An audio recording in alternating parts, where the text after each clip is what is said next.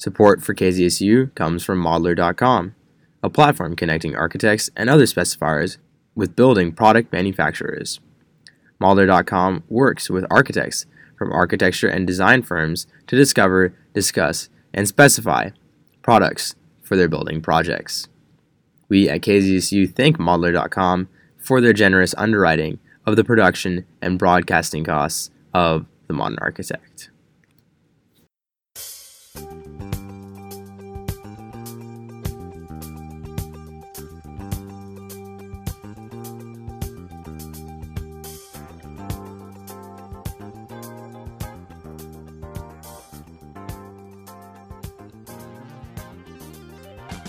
KZSU, Stanford University's FM radio station, broadcasting across the Bay Area on 90.1 FM and across the world at kzsu.org.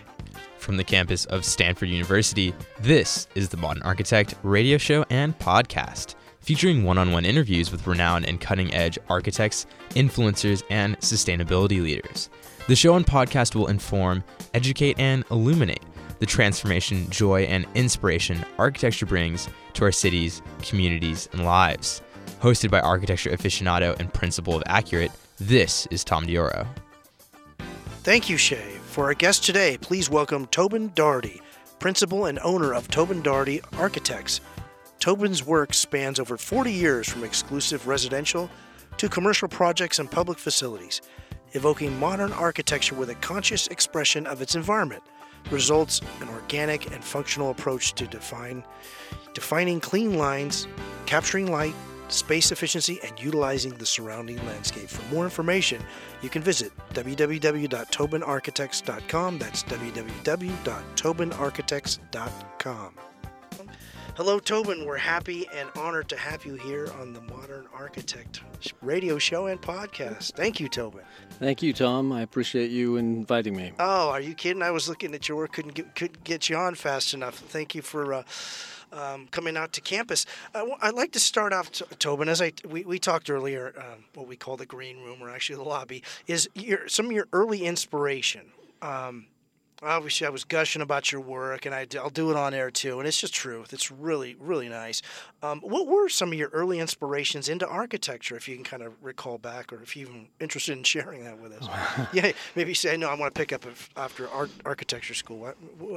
What were they? Well, that's a terrific word you just said, architecture school. Okay.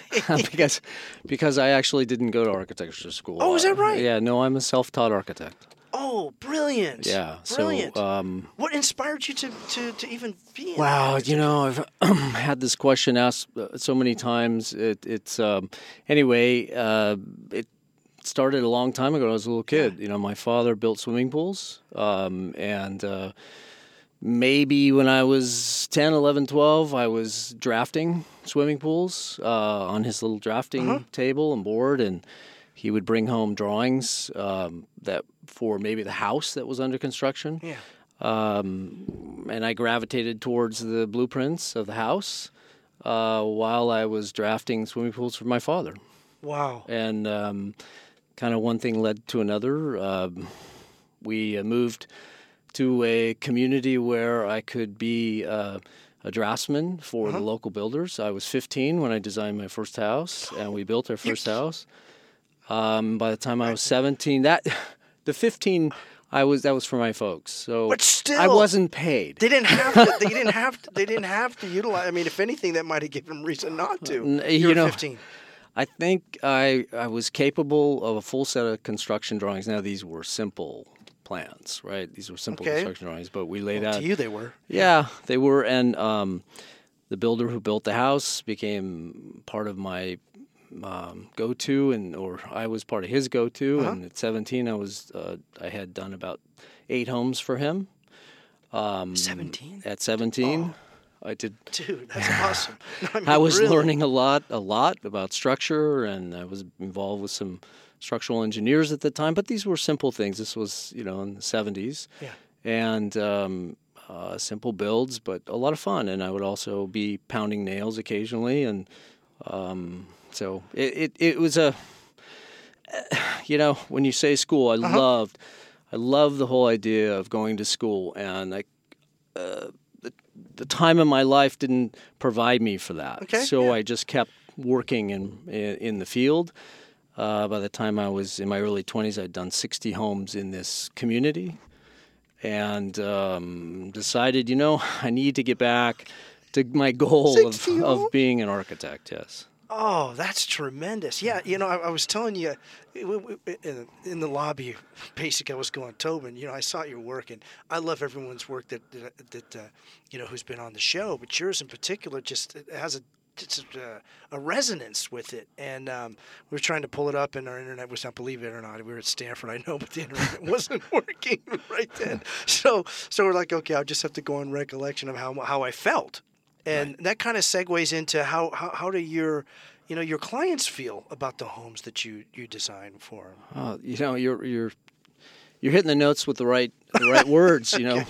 Felt. Okay? Okay. So you had a lot of feeling that you're looking at these homes. You feel the space. You feel that people live there. You feel the warmth. Yet whatever those sensitive points are, and they're unique to my clients, and they're unique to where my clients live, or the sites that the buildings are being designed for. All of those aspects are brought into what I do as an architect. I'm very conscientious about making sure that all of these elements are addressed. How do you know from? I guess say each client is different, of course, but is there a sense that you get from them, from what they express to you, what they'd like, and then you kind of bring out even more of what they really like or truly want? Great question. Absolutely. There's definitely a level of beginning to understand who I'm working for and what it is that they want in their home, in their dream home. I think that because I had an early start of I needed to make a living. Sure. Yeah. And, understanding. Too well doing it, too. Awesome. Yeah, I was very young, so having to prove the fact that I was good at what I did meant that I had to really listen to my clients. I had to understand what their needs or their desires were, and then be able to extract that from them and put that down on paper. And that was a talent I think I've had all my life, and I learned and I'm able to make it very efficient today. Yeah. How are you reading them? Is it everything? The way they look, the way they talk, their cadence, their... Tom, I'm not sure I read all of them correctly. But, okay. But that's how you learn. All right. Okay. You came either very close. Do you even exceed some of their expectations? Some of them. Yeah, it doesn't be every one of them, but have you? That's a good question for my clients, but I think so. Yes, Oh. I think what I've been told over That's the awesome. years is that Tobin's ability is very creative and very unique, and we usually get much more than we thought we were going to get as far as our building design. And most of my clients still live in their homes, so over almost 40 years now. Jeez. So you're definitely dialed in, for lack of a better word, to what their expectations are, and then even kind of pulling it out of them. And pulling it out of them. I mean, I think that today... Is that too strong a word? Or? Yeah, Okay. I think because today we're really involved in so many different aspects of designing a home. We not only do we have our clients, of course, but we've also got so many other governing bodies, jurisdictions, and elements of design that are infringing on maybe this global idea that we come up with. And so there's a bit of relationship conversation that's always happening with the owners, to making sure that they're understanding that we can't always give them exactly everything they're after, and that is a constant conversation today. Yeah, we work really hard to achieve it. We're usually dealing with properties today that are complicated and difficult. Seldom do I have an empty, clean lot. I used to, but it's very, very seldom. Really, how's that changed when you said you used to? Yeah, I think when I was younger, there was just a lot more property available for us to build on. I mean, it's as simple as that. And where I started, that was all new property. It was in a more rural community, and there was just everything was a brand new lot. Yeah. Most of them were on a hillside, which also that's another skill set. Which also gave me a whole other skill set of learning how to deal with topography. Yeah. Wow, that's tremendous. And you starting so young. How do you feel? How have things changed, or say in the last 5 years in architecture, in your experience, from today to 5 years previous? If you can, kind of share with our listeners what you experienced, even if it's just a couple of things. I think it's been ramping up for the last 20 to 25 years, honestly. Really? The changes, okay. Absolutely. The real changes that have evolved in the Palo Alto or the Bay Area communities, having to do with jurisdiction and guidelines and rules, they've been pretty much in place for a long time. Mm-hmm. I think the idea that they have gotten a little tighter, a little more stringent, the envelope has gotten a little closer. That has probably evolved even more in the last 5 years, definitely. Are there factors that you are you at liberty to share with why you think that may be there, or may be that way? Well, several items.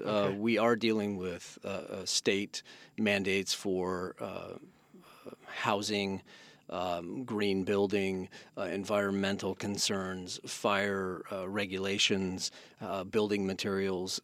Again, I think these are some items that have affected, basically, or that infringed upon our freedom architecturally to design things. It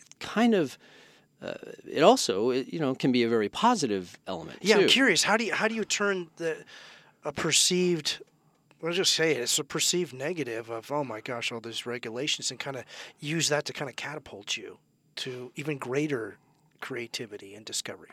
It does, and we have this conversation a lot because, as we were talking about in the green room, the idea of building materials and how they're changing and how they're evolving to address some of the fire codes, for example, or address the low VOCs, and the maintenance is a big issue for me and my clients as well.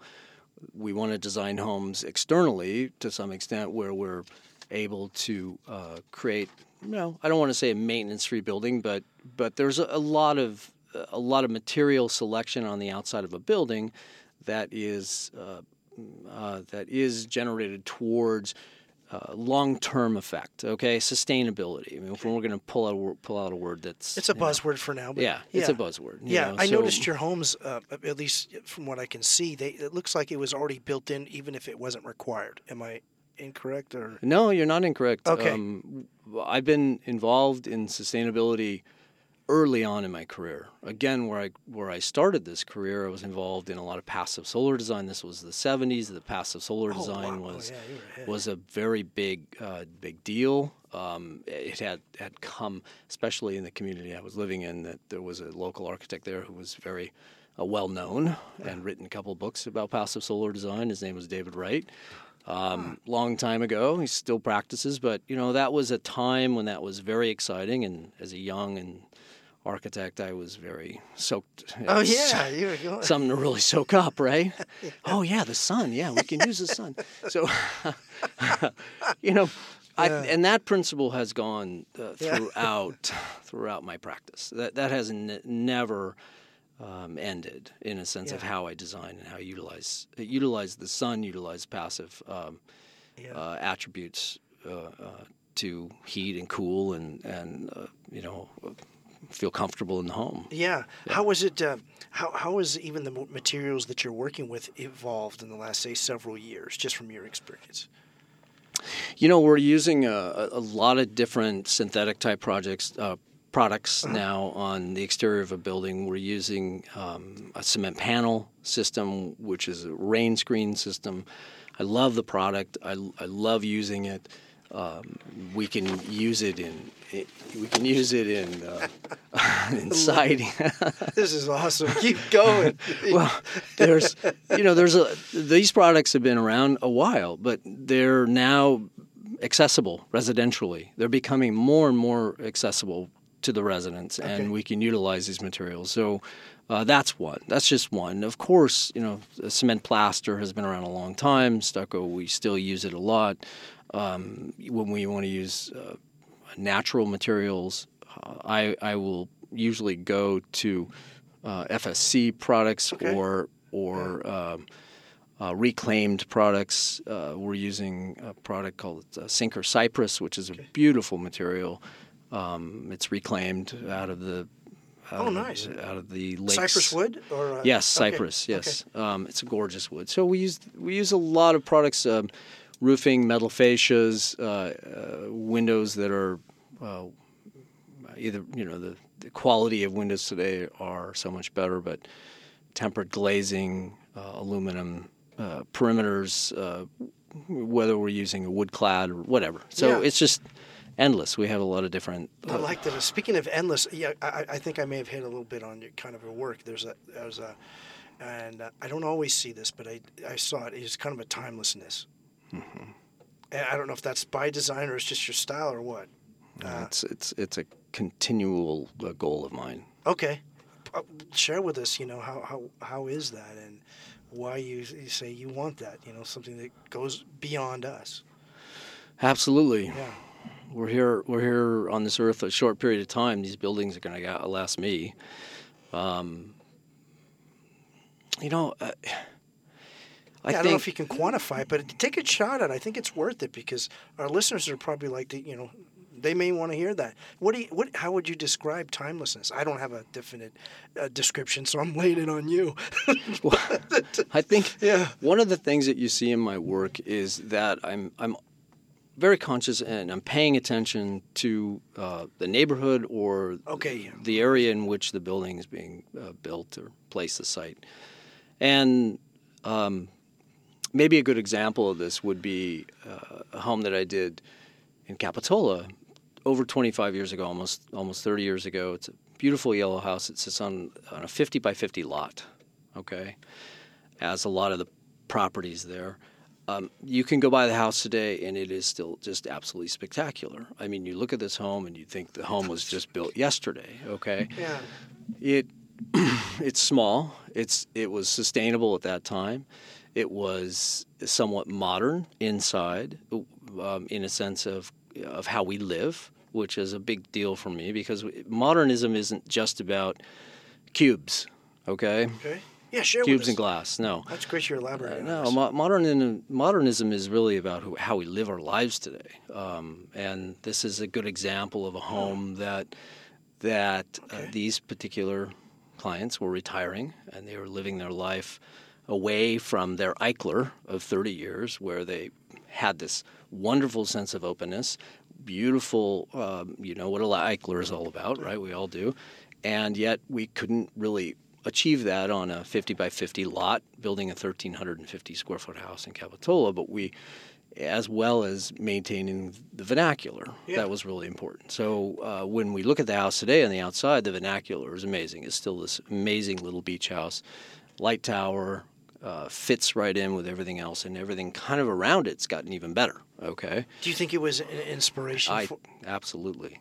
Yeah. Oh, nice. So absolutely not even. You could maybe. No. Absolutely. Everything around the properties have improved. So you've increased the value, not just obviously monetarily, but the actual feel and the essence of the neighborhood. Absolutely, which is with a home. Right.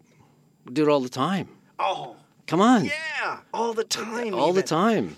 That's what we're architects, isn't that what we're supposed to be doing? Oh yeah, we're trying to believe it or not always. I wish I didn't have to say that, but it's not always, and it's usually either driven by finance, the finance of the owner, or the owners either they don't have a vision for it, or they want to exact their vision on architects, and that's a question I bring up: is why hire an architect and then try to tell them what to do? And I've seen that happen. Oh. Okay, I've seen that happen probably way too many times. What's your experience with that? I know I'm not the only one, but I usually get pretty upset about it. And if you don't, share with us, if your experience or you've known of clients that do that. Well, sure, we experience it ourselves. Really? Oh, okay. Absolutely. Really? I mean, it reminds me of like if you have an appendix that needs to be removed. I don't think you're going to say, hey, you know what? It's over there. It's not here. Oh, and you know what? Make sure you make the incision this way. Yeah, why would I, as the person, Oh, no, I think my appendix is on the other side. And I don't know. That's the equivalent, though. It really is. It really is. It really is. So how do you kind of either negate it or minimize it?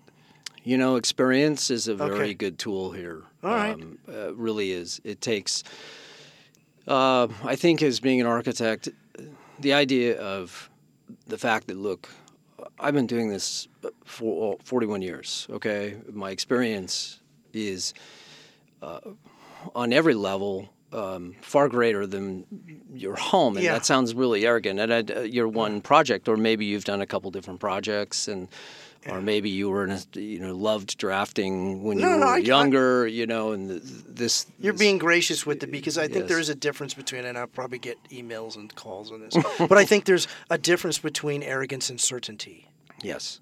And what you're being is you're exacting certainty of your experience and the future as well. Is it correct? That's correct. Okay.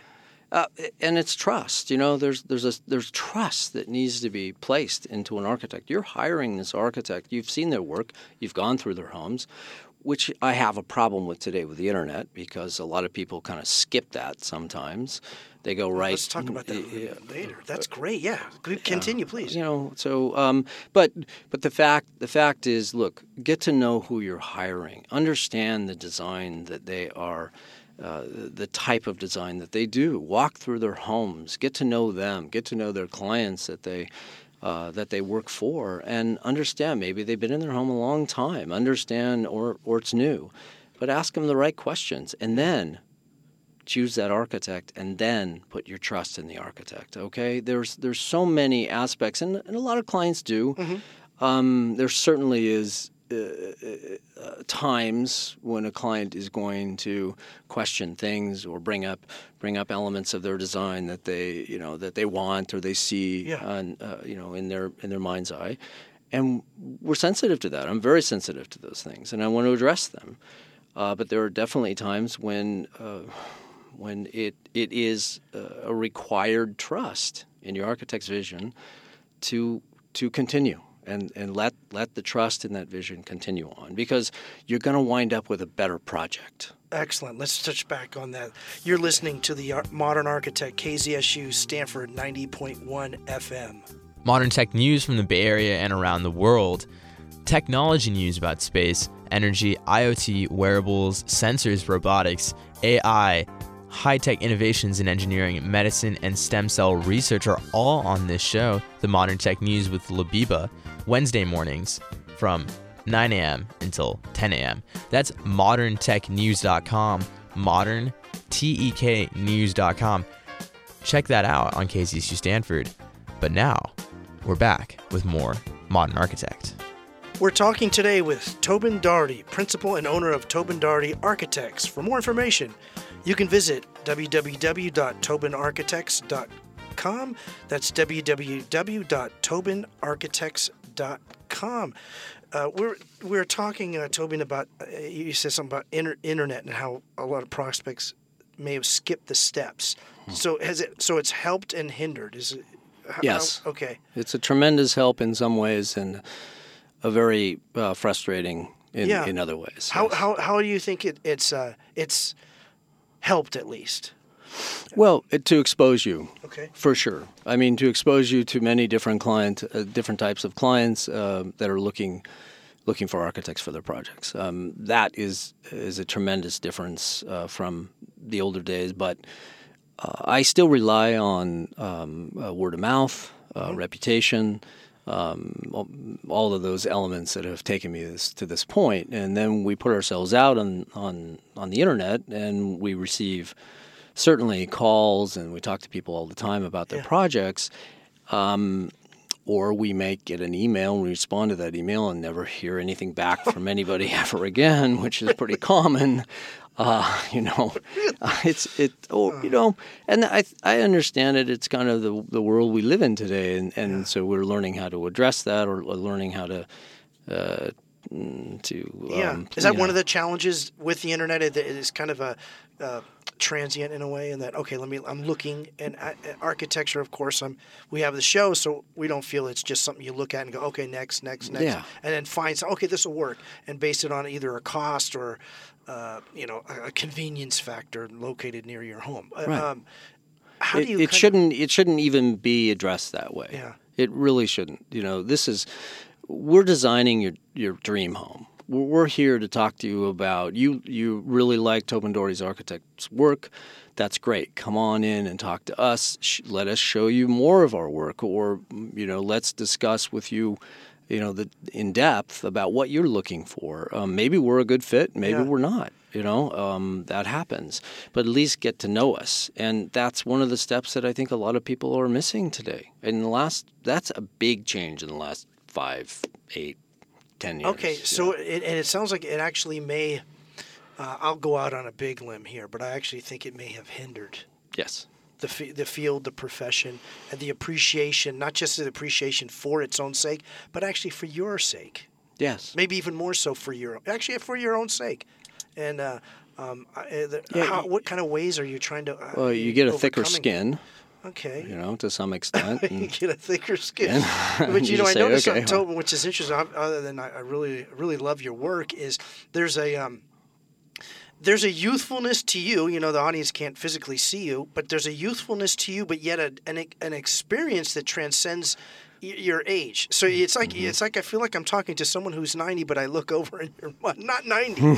So how do you convey that? I mean, I'm trying to be the theater of the mind with radio here, but no, they're real. There's like a sense of, gee, Tobin, he's got to be 95 years old. He's still designing? Yeah, he is. Oh, no, he's not 95 years old. He's a contemporary. I mean, he looks like he can put a backpack and go around campus. So how do you have you been talked about in that way? Yes. With your work? And yeah. Absolutely. Okay. I think there's definitely a continual effort to be relevant and to keep on top of it without being trendy. I think that comes back to timelessness.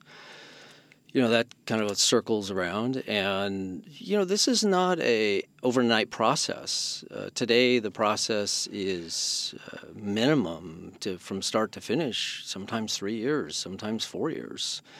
We're lucky to get into the 2.5 years to do a house today. So this is a long process. You're talking with us for a long time. We're dealing with issues, but so myself as an architect, I'm constantly working towards, keeping everybody going as far as going through these processes and keeping our designs fresh and with throughout the office and with myself. It's been a never-ending education for myself, Tom, honestly. Yeah. It doesn't stop. Renzo Piano said recently, I need to be 150 years old because I don't start really practicing until after 75 years of work. That's excellent. I wish I recalled his name. Said actually, forgive me if I don't, but it was a really good quote, and it was, "You actually don't hit your stride till you're in your 50s." Mm-hmm. That's right. That's just fierce.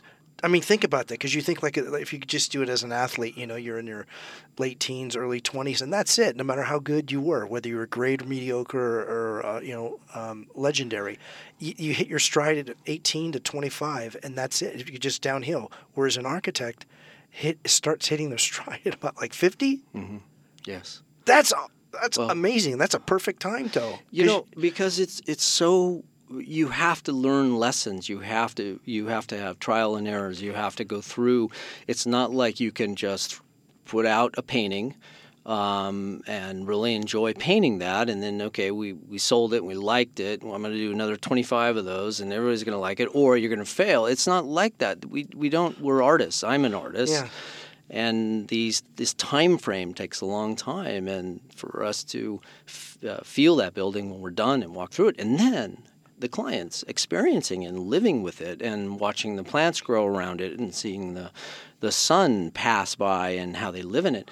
That's all about that's what architecture is, and people have a hard time understanding that when it's kind of I don't want to say that everybody, Yeah. I think that it's a very people need to think about it that way. Is Yeah. I guess what I'm trying to say. Yeah, they definitely do. And there's another percentage, actually a couple of architects just within the last week have shared with me is that the built environment throughout the United States is done by an architect only 3 to 7%. Mm-hmm. The total United States was designed by an architect. 3 to 7%, I think the numbers were. Right. That's way too low. That's way too low.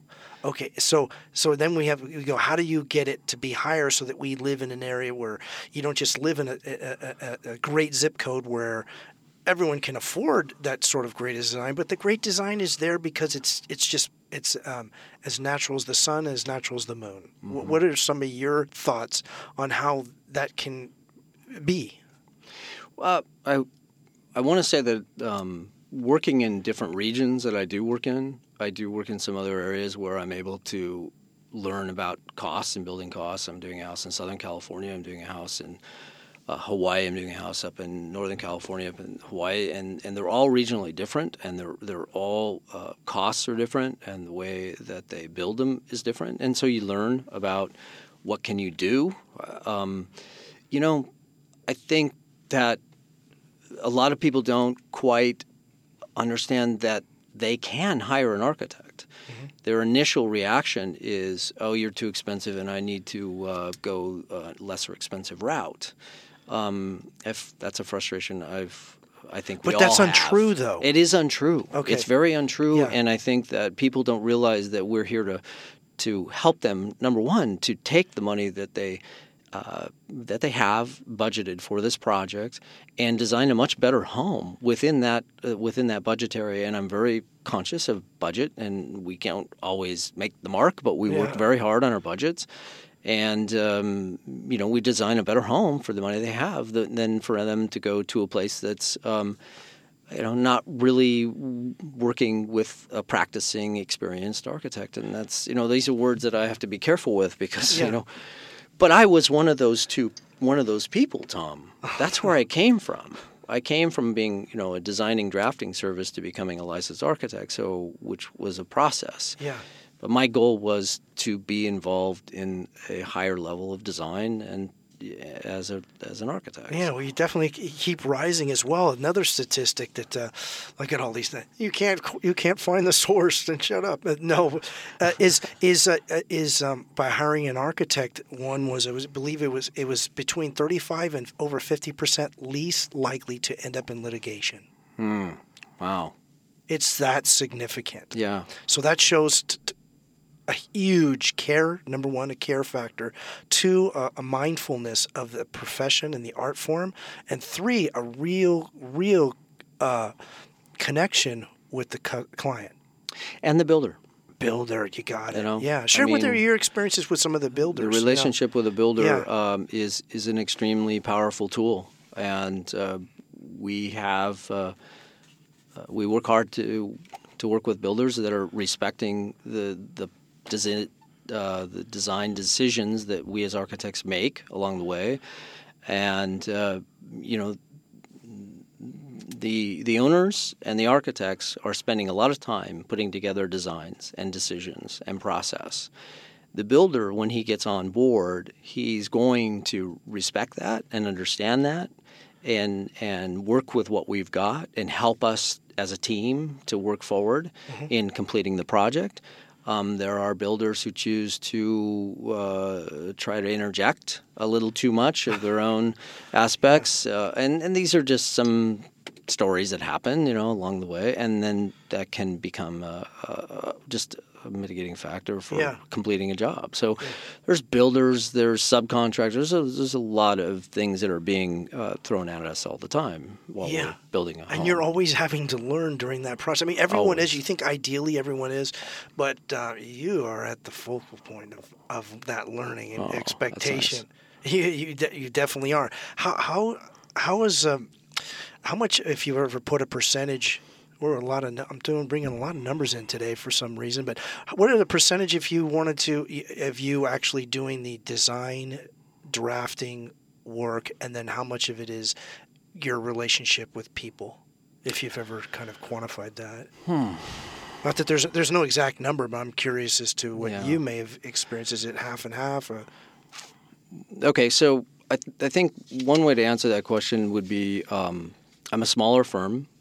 I spend a lot of time personally with my clients. I've really got some great associates that I work with now that are very helpful and that are being a part of the team. And so I'm pretty much the principal designer on most of the jobs, and I spend a lot of time with the clients in making these decisions. Then I do bring in my associates as we're starting to make decisions, and they continue on with the project. Mm-hmm. So I don't know if that's what you were you're after. Getting closer. Yeah. So how much is your people skills related? We'll go to break and we'll touch on it, but people skills. Not versus, but in addition to the drafting, the designing. Tons. Yes. Another, I think back from being a young teenager, suddenly I'm thrown into a world of discussing a home design with a couple.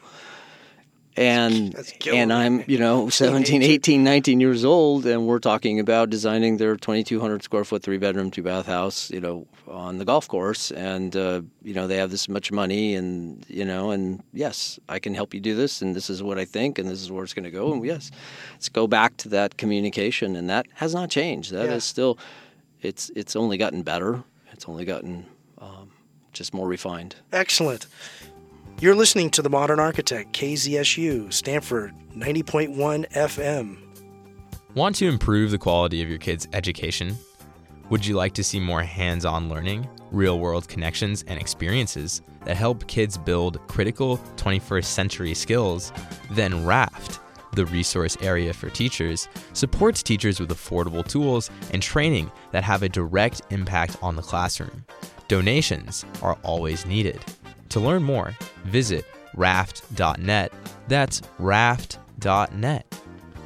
Now back to The Modern Architect on KZSU Stanford.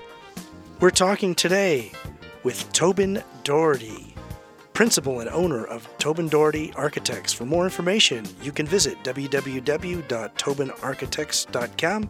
That's www.tobinarchitects.com. Tobin,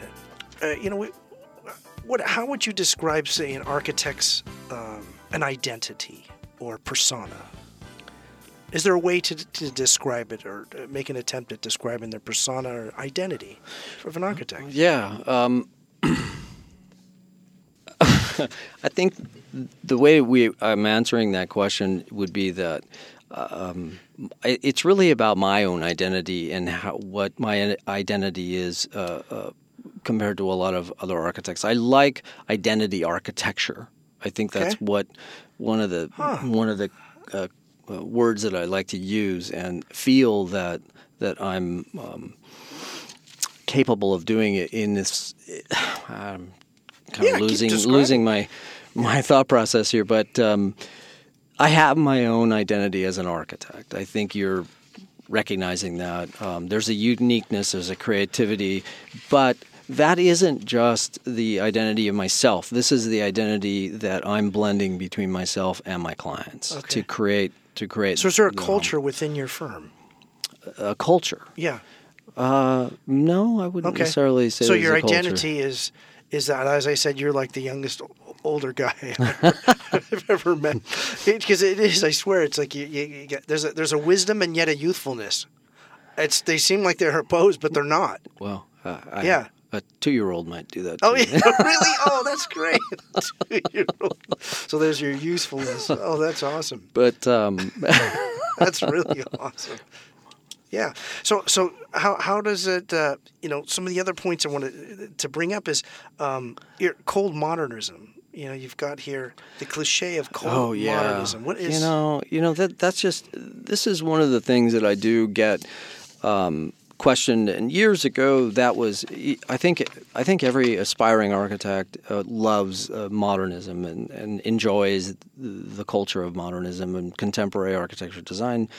And that's kind of where we're all headed, and we want to be a part of that as young architects. And but myself, being a self-employed young architect, I was trying to achieve that without a big firm behind me, or and working towards modernism within my own firm. And it was hard because for years, modernism was not really in vogue for a long time, and I was very much a part of working to find those clients who would do things that were more contemporary at that time. And yet many of these clients would basically say, well, I like modernism, but it's too cold. And the funny thing about it is it has changed, and we've been able to. So I've always worked hard to achieve a warmer level. Yeah, I was going to say that's another attribute. I noticed in your work there's a warmth to your modernism. Yeah. It's weird, but there's comfort in a home, right? We want to feel comfortable in our home, and the broad, glassy spaces, which we all love to do. I'm involved in several where we're there, but within these designs that I'm working on, there is still a place of warmth and comfort and a feeling of home, and that is really important to me. Yeah. Without this cold, sterile aspect of feeling like we're in a museum, or, Okay. Yeah, we're in a museum. Hey, what's for breakfast? Yeah. Okay, so you moved on to this. The other another point is you're curious here. What's a sensitivity to spatial relationships? How's Yeah, very very important to me as well. Okay. Same level of design, making sure that all of the spaces are sensitive to their needs, okay? So, and size and relationship to the indoor-outdoor relationship, or how much light is coming in. I walk into homes sometimes, and I'm in this room that's massive, and I just go, what do we do in this room? I mean, do you really? Yeah. Now, I'm not talking about my own work. Just in general, there are some things that that sometimes spatially it loses its sensitivity to being the human that's in that space. Yeah. And so it's a simple comment. There's a lot of things that we can add to a space, but I think modernism can be perceived, and this is really the point of this, is that modernism can be perceived by a lot of people out there where it's a world of cold living, or it's too harsh. And I work hard not to do that. Yeah, I've felt in modern homes is if you even choose to want to have a modern home, there's a certain self-reflection that I think that has to happen, not happen, but occur within yourself to even think, I want a modern home, because you've kind of cleared out a lot of baggage in you. I don't know, it's not a psychology show, but there's a clarity in even saying, you know what, I'd like a modern home. What's your thought on that? Is there some truth to it? We live modern lives. Yeah. Okay, so Tom, we live modern lives. All of us, for the most part, are living in a very contemporary world. And even today, if you go into a home that's more traditional, in a sense, more traditional maybe by its skin, okay? In plan, it's still pretty modern. Okay, I think people don't realize that. Very good point. Yeah. People don't realize this. Okay, I've just walked into a open great room space. Okay, but I just walked through the doors of a 1920s craftsman style home that and there's a lot of this crossbreeding that's going on in design, in residential design. Yeah. And so I think when it's spoken about as far as modernism goes, it's deeper than just Cuban glass. It's much more than that. Yeah, here's a great one. I love this. This is great. I'm going to may even say it twice. True geometry for a higher level of drama. True geometry for a higher level of drama. I want to hear this one. Really, that's just whoa. Boy, this has got to be on your card or something. That's like, whoa. We like that. Yeah, yeah. Share with us how would you describe that higher level of drama from True Geometry? I think walking through some of my homes My it would be easier to describe this than in words. But okay. Give it a try. We're Theater of the Mind Radio. Yeah. You walk into a space and you enter into a space, and in front of you is this glorious view, but maybe not all of that view has been revealed. Okay, so yet what is revealing is that the ceiling has changed, and that it's kind of directing you into a different, higher location in the space where suddenly you walk into that other space and it takes you into this amazing view, and the view gets even more revealed. So then you look around the corner and there's this light. Suddenly there's this light coming from through the space above you, and you walk around the corner and all of a sudden you're in this kitchen with an 8-foot ceiling or a 9-foot ceiling, but there's this notch of light that suddenly there's this clear story, and your cabinets are going up 14 feet, and there's clear story that's bouncing around, this light that's coming down. So there's this endless geometry of drama even when you walk around the corner. So there's I just described one of the houses that we finished a while ago. Okay. Go ahead. Yeah, so that's all right. I think, again, architects are always playing with geometry. We're always playing with our spatial relationships, how we can bring light into our space. Let's put it that way. I'm always working to find ways to naturally light a space, to create a drama. And I want it to be proportional, and I want it to be sensitive. I don't want to just have this big box sticking out through the roof with a bunch of light monitors dropping light down in, okay? That to me is insensitive as an architect. You're not really respecting the rest of the space and understanding, and that comes to sustainability, energy efficiency, all of these things. Yeah, that sustainability design. That seems like it's built in. It's without even having to have any sort of legislation on it. Right. Absolutely. And again, always been very conscious of this. Long time. Yeah. We search for better ways to create an envelope. I've done work at 6,000 feet in snow country. I've done a lot of work in an area where it was mandatory. You're dealing with ice damming. You're dealing with environment that is extremely severe on a building, and so you need to know how to work with that envelope. Yeah. And then we go to sea level and work on a different home and a different design where that envelope is completely different, and literally the house is the doors aren't even closed 24/7. Tobin, there's not a place on the planet you can't improve, is there? Really? If you're tasked with it, you could. I can work on it. Yeah. Regardless of whatever it is in the world or the geography or topography. Yes. You can absolutely make it. Wherever the house is, we can make it happen. Even better, not better, but at least the equivalent to or not harm the natural environment. Yes, big goal. That's another thing I noticed as well. Is it looks like it fit whatever your buildings. They don't look like they were built now. They look like they were built like it grew.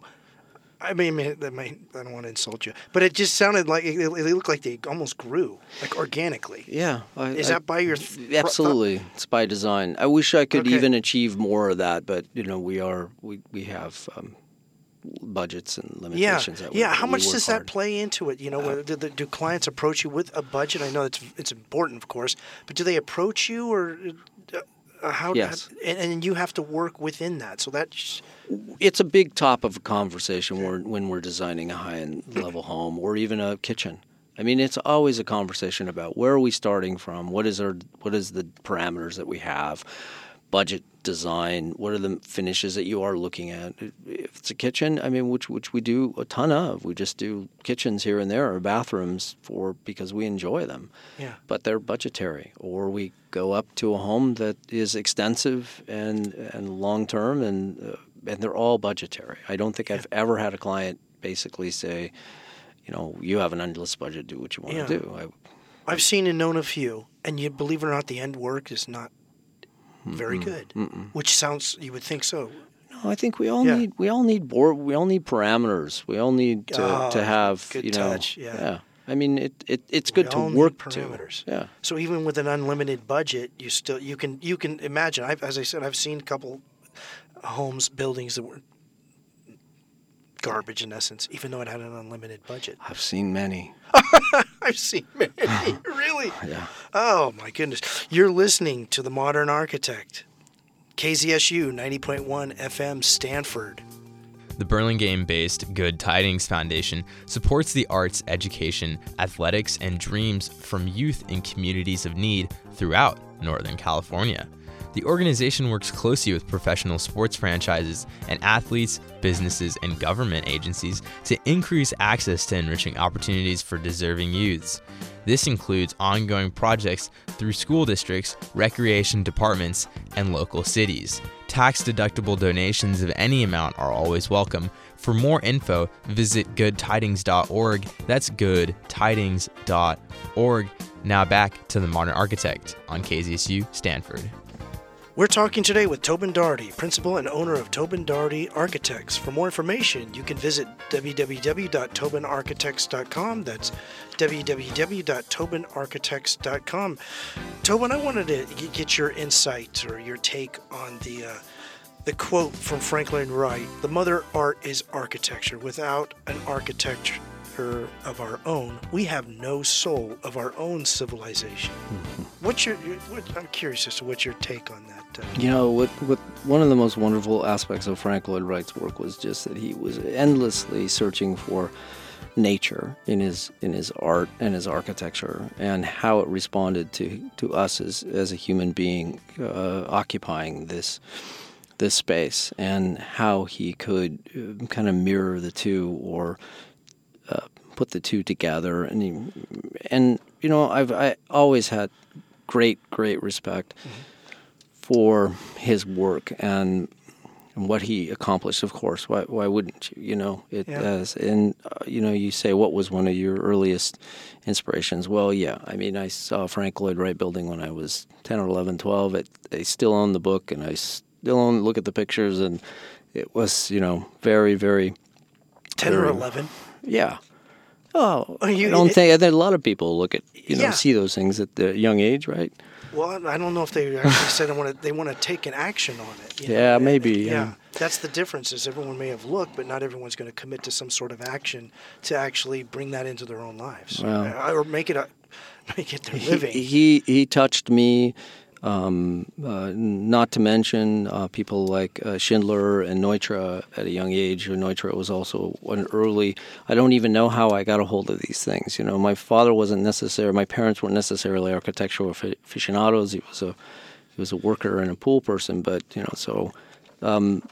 Frank Lloyd Wright's world was a great place for me to go to, and learning about his soul, and how he respected Mother Nature and how they work together. Well said. Well said. Is there anything, Tobin, that we've discussed? There's a lot more questions I'd love to ask you, but we have an hour. Is there anything that we may not have touched on that you think is would be of value to our listeners?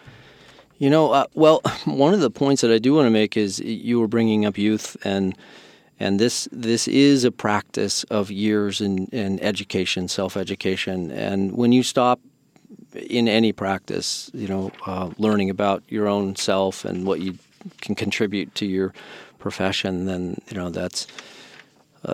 that's not my goal. Yeah. And Frank Lloyd Wright was great at that. He didn't really even achieve what he wanted to achieve until. Well, I can't say that, but when he was 65, he built Volume Water. So, come on. That's right. Huh? Now, 65. And after many years of not really working the way he wanted to work, I guess. He made up for it. And, he made up for it. So, I don't want to perceive that that's the case here at all, but, he's just a great inspiration of that this profession just continues on, and we keep moving forward. And I've got a lot to learn, and I want to keep going. Excellent, and your work is excellent. Tobin, it's been a real privilege having you here. Thank you. We're honored that you were our guest today. Thank you, Tom. Appreciate it. You've been listening to The Modern Architect. I'm Tom Dioro. Our guest today has been Tobin Dougherty, principal and owner of Tobin Dougherty Architects. Tobin's work spans over 40 years, from exclusive residential to commercial projects and public facilities, evoking modern architect with a conscious expression of its environment. The result is an organic and functional approach to defining clean lines, capturing light, space efficiency, and utilizing the surrounding landscape. For more information, you can visit www.tobinarchitects.com. That's www.tobinarchitects.com. Join us again next time when we welcome another outstanding architect, engineer, influencer, or civic leader committed to positive and sustainable cities, communities, and lives. The Modern Architect is recorded at Stanford University Studios in Palo Alto, California, and is a production of KZSU Radio. The recording engineer and production manager is Akshay Juggi. The assistant engineer is McGregor Joyner, and we're all assisted by Bryce Carter. The executive producer and host of The Modern Architect is Tom Dioro. Please tune in again next week at 10 a.m. for another edition of The Modern Architect.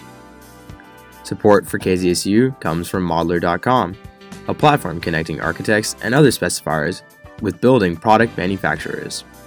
Modeler.com works with architects from architecture and design firms to discover, discuss, and specify products for their building projects.